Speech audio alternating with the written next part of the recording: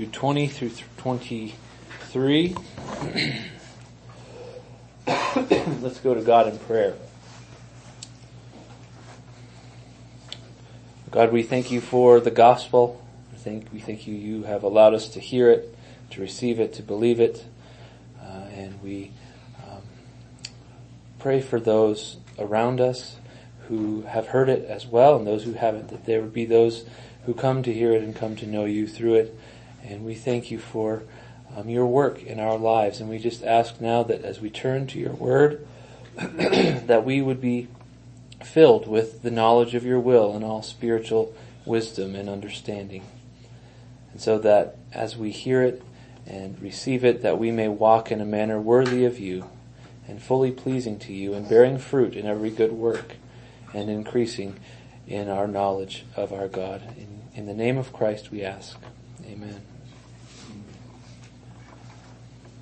Let's stand and read God's word together. And as we turn to Jude 20, verses 23, I just want to remind us of the context here that the bulk of this letter has been a description and a condemnation of false teachers, as we're well aware. And implicit in that throughout, I think, has been this idea and call to divorce ourselves from false teachers and false teaching. And now he turns more explicitly to tell us how we should respond in such a situation. And we ask the question, how can we stand steady in these winds of false doctrine? So let's turn to these verses now and see how Jude and how God would have us to live. He says, "But you, beloved, believing yourselves and building yourselves up in your most holy faith and praying in the Holy Spirit, keep yourselves in the love of God, waiting for the mercy of our Lord Jesus Christ that leads to eternal life. And have mercy on those who doubt. Save others by snatching them out of the fire. To others show mercy with fear, hating even the garment stained by the flesh." Amen. This is God's word. You may be seated.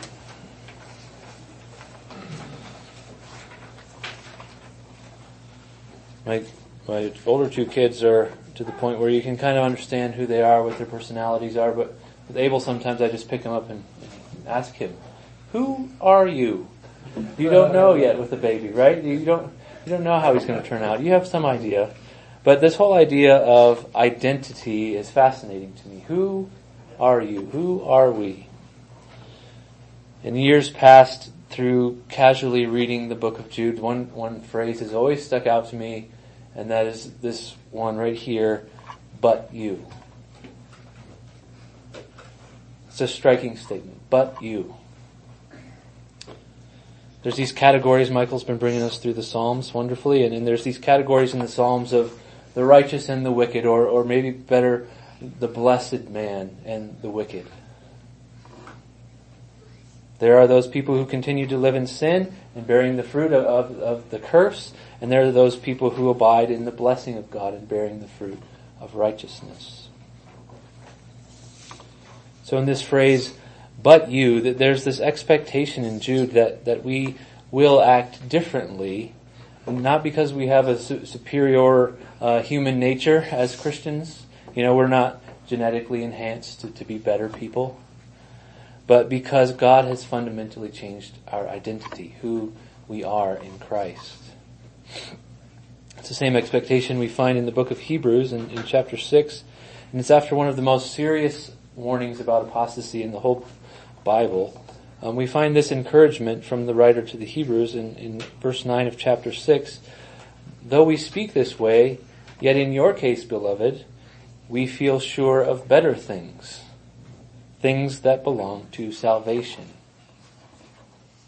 So after all these warnings, after all the harsh language, after the painful diagnoses we've labored through in Jude, we come to this really great comfort. "But you, beloved." It's as if he's saying, I feel better things concerning you, but it's things of salvation. Which is really pastoral of Jude. After all these warnings, our confidence may begin to waver, and we are assured here that we can in fact remain steady. Not by anything in us, but because God has placed his hand of blessing upon us. So Jude's first command here to the beloved is a call to persevere in communion with God and the God of love. He says in verse 20, "But you, beloved, building yourselves up in your most holy faith and praying in the Holy Spirit, keep yourselves in the love of God, waiting for the mercy of our Lord Jesus Christ that leads to eternal life." I'm not a big Superman fan. Cohen is wearing a Superman shirt today. But I know of a character in Superman that is named Bizarro. He's the exact opposite of Superman. Have you heard of this? Yes. In verses 20 and 21, there's this command that's essentially a direct reversal of what false teachers are. False teachers are bizarro saints. They're the opposite of what we're to be. And so these commands here in this section in verses 20 and 21 are really just a flip of what the false teachers are. So let's begin with his command and then we'll kind of branch out there. So his command is, keep yourself in the love of God. So there's this ever-present theme throughout Jude that the false teachers are not steady people. They don't remain, they don't abide. In Jude verse 6, he says that they're like the angels who did not stay within their own position of authority but left their proper dwelling. And in verses, I believe 19, he says that they're clouds driven by wind and they're wandering stars. So in the false teachers, there's no steadiness, there's no remaining, no abiding. And so here his command to us, but you keep yourselves in the love of God. Remain. Stay steady.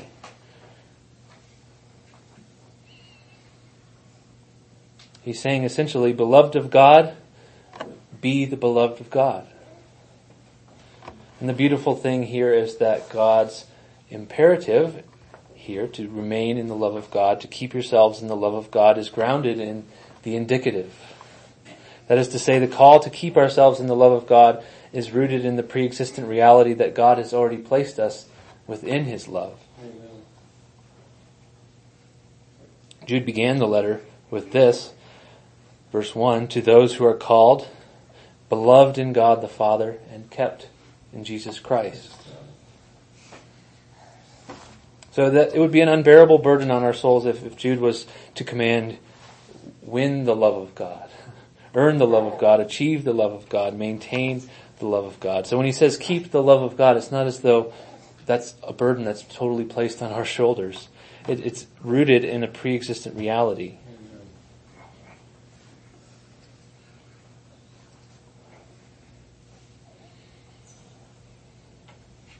This call to keep ourselves in the love of God is a call to be as we are, to live as we truly have been made in Christ, and to abide, to remain in our present location within the love of God. Now Jude gives us some means by which we're to accomplish this. These participial phrases, I think they're to show us how we're to accomplish this task. So at the beginning of verse 20, he says, building yourselves up in your most holy faith and praying in the Holy Spirit. Those are the two means by which we keep ourselves in the love of God. Building yourselves up in your most holy faith and praying in the Holy Spirit. So building ourselves up in our most holy faith. That's again the opposite of false teachers. False teachers did the exact opposite. They tore down. They caused division and strife within the body. And he says in verse 4 that false teachers sneak into the church.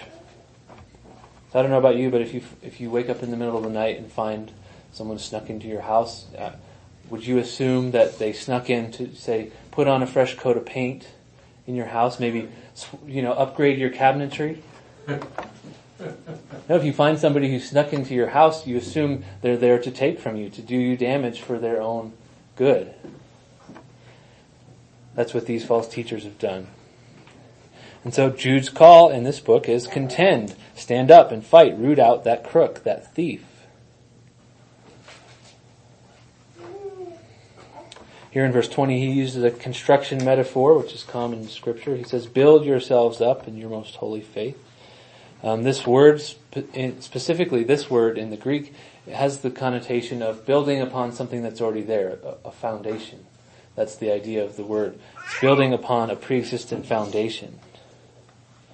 And so the foundation which we are to build is the gospel messages handed down to us by the apostles, the faith once for all delivered to the saints. And he calls it a most holy faith. It's actually, again, in the Greek, it's the word hagios, but it's in a form that's superlative. So that's why it says in English, most holy. This is a very holy thing. It's set apart. This particular faith, is of the utmost holiness, utterly set apart, utterly pure. It's like our buildings today. There's some like this that are for common use, and there's some that are sanctified, set apart like a temple for holy use. We see in 1 Peter chapter 2 verse 5, you yourselves like living stones are being built up, it's the same Greek word, as a spiritual house. So the faith that we're called to build ourselves up with is not a common faith, but it is a holy faith set apart for God and for His purposes, and it's built upon a foundation. Paul describes this beautifully in 1 Corinthians, and if you want to turn there, 1 Corinthians 3, 9 through 15.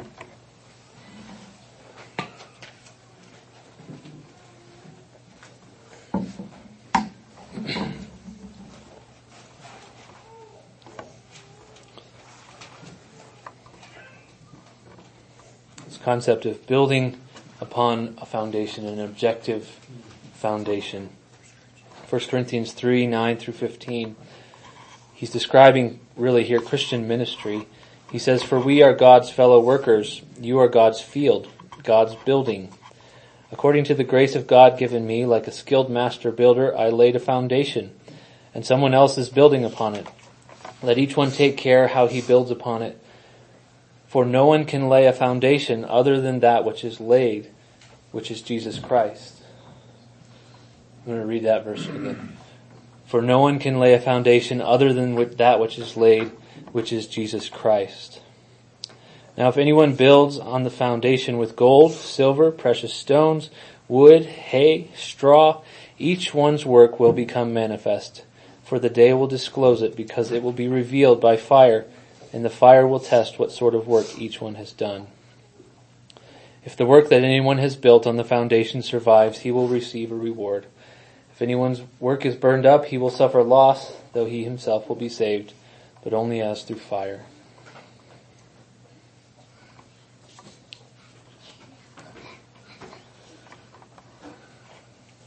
The prevailing wind of doctrine today is the notion that we build our own foundation.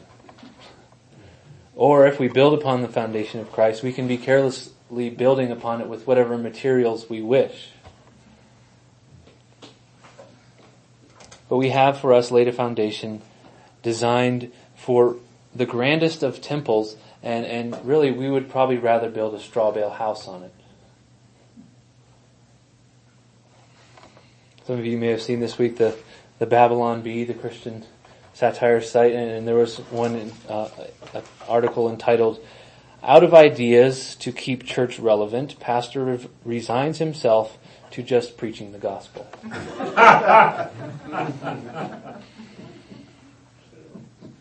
But satire can strike at the root of things really well, can't it?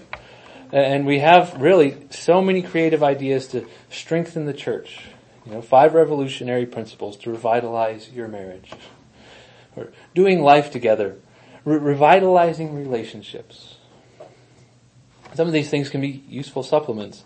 Some are even vital supplements, like we have gone through this book, The Gospel Comes with a House Key. Hospitality and building relationships are essential supplements to the gospel.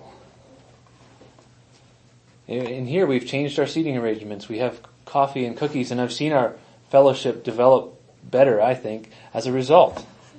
This is good. This is wonderful. This is helpful. But these are not the means to make us a strong, mature body, or to be able to stand firm against the winds of doctrine. They are not the things by which we build ourselves up on our most holy foundation. of first importance in that effect is the gospel, that Jesus died for our sins and was raised again according to the Scriptures. That's the heart of the matter. And when we begin to stray outside the lines of the apostolic gospel, we begin to stray outside the love of God, off of that foundation which is Christ. The saving love of God is gospel love. And it's the gospel which is the power of God for salvation. So the first means to keeping ourselves in the love of God is to persevere in gospel truth, building ourselves up in our most holy faith.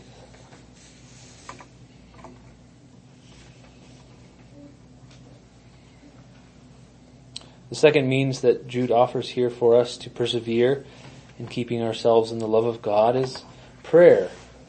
Fancy, isn't it? Faith and prayer. Praying in the Holy Spirit, he says. The false teachers are said to be, in verse 19, devoid of the Spirit. Again, bizarro saints. They're devoid of the Spirit. We are to pray in the Spirit. Once again, Jude assumes the indicative that the true believer has the Spirit by which he comes before the throne of grace. When the believer avails himself of this privilege, God can work powerful things. Prayer played an integral role in establishing and maturing and protecting the church in the first century.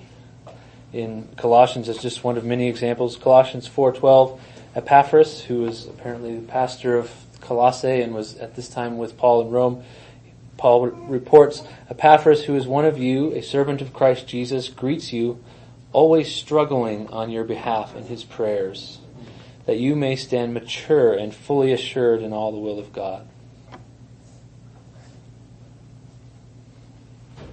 I wonder if we struggle in our prayers, that our brothers and sisters would stand mature.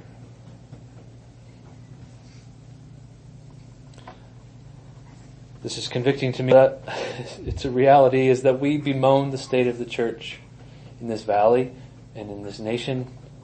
Our concerns are legitimate. We see people and churches and leaders straying from the faith once for all delivered.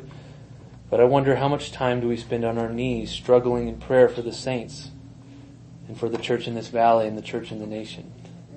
And I have to confess, I think I spend more time complaining than praying. Do we struggle in prayer that our own congregation would stand mature in the onslaught of false doctrine? Just because we seem healthy now and we're reformed doesn't mean we're exempt from all these dangers. I'm not exempt from straying into false teaching. We all long for a revival. We long for a revival in this area, and we know we can't produce the revival ourselves. We can't manufacture a revival. We can't have a revival. But I wonder, do we pray for it? If we suppose that revival will come in the absence of prayer, we're deluding ourselves. Prayer is described here as a means by which the church keeps herself in the love of God. It's a powerful statement. It's interesting. We all know the armor of God. It's given to us to protect us and to give us an opportunity to be on the offensive against the enemy. But Paul concludes the armor of God with this section that I always forget. In Ephesians 6:18 through 20, he concludes it by saying, praying at all times in the Spirit, and with all prayer and supplication. To that end, keep alert with all perseverance, making supplication for all the saints. And also for me, that words may be given to me in opening my mouth boldly to proclaim the mystery of the gospel, for which I am an ambassador in chains, that I may declare it boldly as I ought to speak. I read scripture, I look up to Paul. I would think, myself, I would just think, Paul's got it, right? He can handle it. But he desires, he needs the prayers of the saints to accomplish this work that he's been given. At times we don't know how to pray. And part of what it means to pray in the Spirit is to pray as a regenerate person, a person indwelt by the Holy Spirit. relying on that promise that we have in Romans that he intercedes for us with groanings too deep for words. And when we're regenerated by the Spirit, we are united to Christ by faith. We all know the promise well, ask whatever you wish and it will be done for you by Jesus. But Jesus has a conditional phrase before that, and Sinclair Ferguson actually helped me to see that this week. He says, if you abide in me and my words abide in you, ask whatever you wish and it will be done for you. So as Spirit indwelt people, we abide in Christ, and in fact, his very word abides in us. So the prayers which are produced as a result are the words of Christ. Which means that more and more as we grow up into Christ, the words of Christ fill us up to overflowing, so that the very words of our prayers proceed from hearts and minds consumed with the word of Christ. So I want to encourage you that if we don't know what to pray, we can pray Scripture. The prayers of Paul are incredible. The prayers of the Psalms are incredible. Just listen to this example from Ephesians 1:15 through 19. Paul prays for the Ephesians, for this reason, because I have heard of your faith in the Lord Jesus and your love toward all the saints, I do not cease to give thanks for you, remembering you in my prayers, that the God of our Lord Jesus Christ, the Father of glory, may give you a spirit of wisdom and of revelation in the knowledge of him, having the eyes of our hearts enlightened, that you may know what is the hope to which he has called you, what are the riches of his glorious inheritance in the saints, and what is the immeasurable greatness of his power towards us who believe, according to the working of his great might. That's a remarkable prayer. I don't care if your prayers life is better than George Mueller himself. You can't beat the prayers of Scripture. So I want to urge us that we be a people who labor and struggle in prayer. And that we and those who confess Christ in this valley may persevere in the love of God. So make time to pray to that end and make corporate prayer a priority. Michael and I try to pray at 8:45 and fail often because I'm a slacker in getting here. And quite honestly, it's easier to just chat, sit down and pray. Sometimes we fail at it, but we try to meet at 8:45, and I encourage you to join us. I know preaching on prayer has the effect of making us feel guilty. And I include myself in that, and I don't desire to guilt trip anyone. But I don't want to be bashful about the fact that the reason we feel convicted about sin when we talk about prayer is that prayerlessness is a sin. And like any other sin, the proper response is not to ignore it, but repentance and turning to the cross for forgiveness and learning to walk more and more in the newness of life and in the Spirit.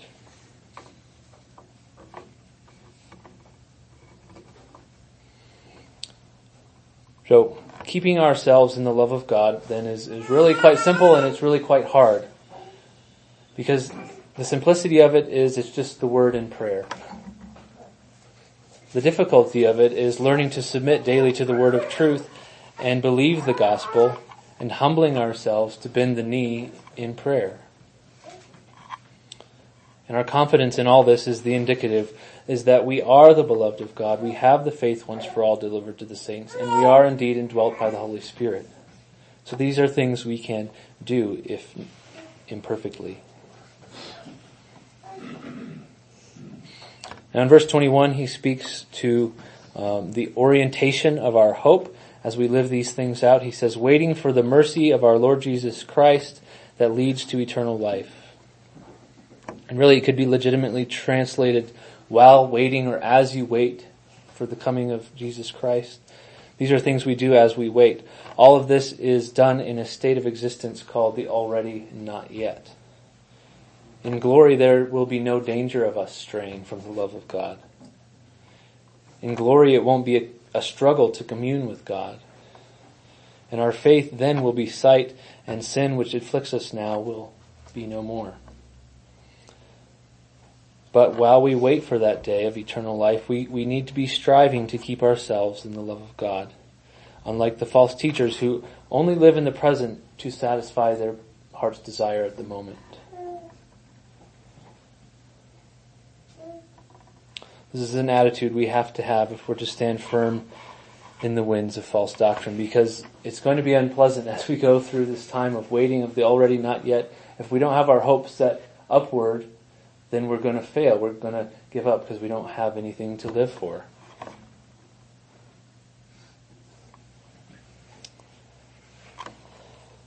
Now, all of this that I've described so far from Jude is really a corporate affair. We don't build ourselves up alone, right?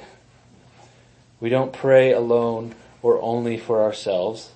It's a united effort which becomes more explicit here in verses 22 and 23. It says in 22 and 23, have mercy on those who doubt, save others by snatching them out of the fire.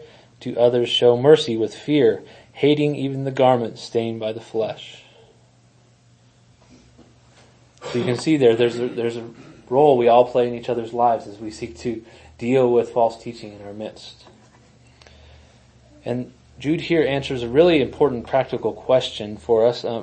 In church history, there's this controversy of the lapsed. I'm sure you've heard of it. And in the controversy of the lapsed, there were these, the Christians were under threat. They were told you have to go to the temples to worship these Roman gods, and you have to carry a card or something with you to prove that you've been there.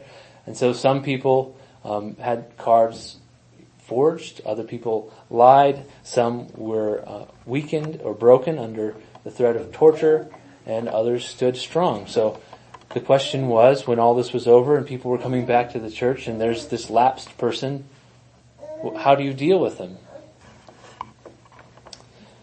In the same way, we could look at the carnage of false teaching around us, and we have to ask ourselves, what do we do with these people who have capitulated or begin to fail and fall for these false teachings? How do we handle these people? And Jude's answer really here is brilliant. It doesn't give us an easy out. It remains a difficult question. But his answer really is different circumstances require different approaches. He has 3 different approaches here. He says some have begun to doubt the truth, and they're a little shaky, they're a little unsure. So what do we do with a person like that? Do we lower the boom on them, excommunicate them, cast them into eternal flames because they've doubted? He says, have mercy. Mercy is kindness or compassion on someone who doesn't deserve it, someone who's offended and deserves punishment.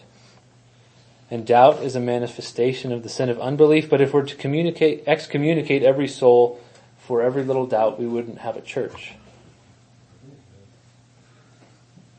So he says, have mercy. This mercy is a kindness that on the one hand seeks to bring the doubter back into the fold. It would not be mercy to just let him go off on his own trajectory. That would be cruelty. But on the other hand, this mercy is patient in answering objections, in giving a person time to work through issues, and in relying on the Holy Spirit to do what the Holy Spirit does in a person's heart. Second way of dealing with these people that he describes, is that we are to snatch them out of the fire. Or actually, he says, save them by snatching them out of the fire. But this whole notion of saving them is not that we save them by our own actions, but that we're a means that God uses to present the word of Christ to bring his lambs back into the fold. Some people just need to be grabbed by the collar and shaken awake. Calvin says it this way. He says, when there's danger of fire, we hesitate not to snatch away violently whom we desire to save. For it would not be enough to beckon with the finger or kindly to stretch forth the hand. So also the salvation of some ought to be cared for, because they will not come to God except when rudely drawn. I've been listening to Walter Martin some lately, and he's not really known for his diplomacy when dealing with the cults. But I heard him say, something along these lines. He said, I don't know how many people have come up to me after a talk or something and told me that they were saved out of the cult because of some mean thing I said. Some people need that thick black cowboy coffee to wake them up in the morning, right? And the imagery here is almost reactionary. It's almost as if like a child was tripping by the campfire and all the adults lunge at the same time. At that point, you're not thinking about, well, I might get burned or I might knock the child down and they might get some bruises. You're just trying to save them from the flames. A bruise or two means nothing compared to the flames of a fire. So if we actually really care about the souls of people, there will be times when we will almost instinctively and with more force than we might normally use have to yank our friends and even fellow church members from the flames. Third category here is, he says, to others we show mercy, but we have to beware of the contagion that's on them. He says, to others show mercy with fear, hating even the garment stained by the flesh. It's almost kind of to me like a nurse caring for a sick person. She's dealing with sickness all the time. She's not exempt from the plague herself. Some people need mercy, even as the doubters, but are in some sense more contagious than others. They require the same patient, gentle pushes back into their orbit around the sun, but something about them, and maybe it's their particular doctrines or their personality or something, is more captivating and it's more contagious. And it requires an extra level of caution. So Jude encourages here healthy fear and hate of the garment stained by the flesh. We know that the false teachers in Jude's day seem to be promoting some kind of sexual sin or liberty. And we've discussed before that in our day such teachers should be rejected outright. But there may be those people who have maybe sat under their teaching for a long time who are just coming out of worldliness. They require more gentleness than perhaps that false teacher would. But we must be extremely cautious in this situation because in our attempts to be patient and gracious and merciful, we don't want to slip into a kind of, oh, it's no big deal kind of mentality.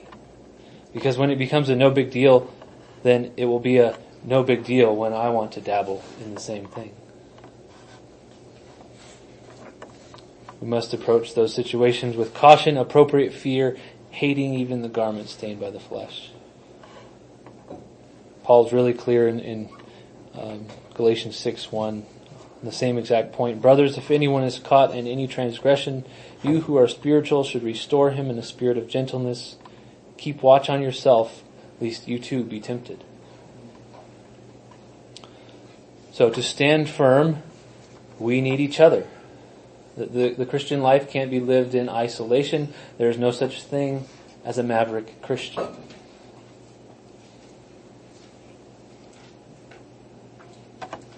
So as we wrap up here, the question that I think Jude is answering is, how shall we stand firm in the winds of false teaching? And it's really, to me, summed up in the first three words of verse 20. But you, beloved.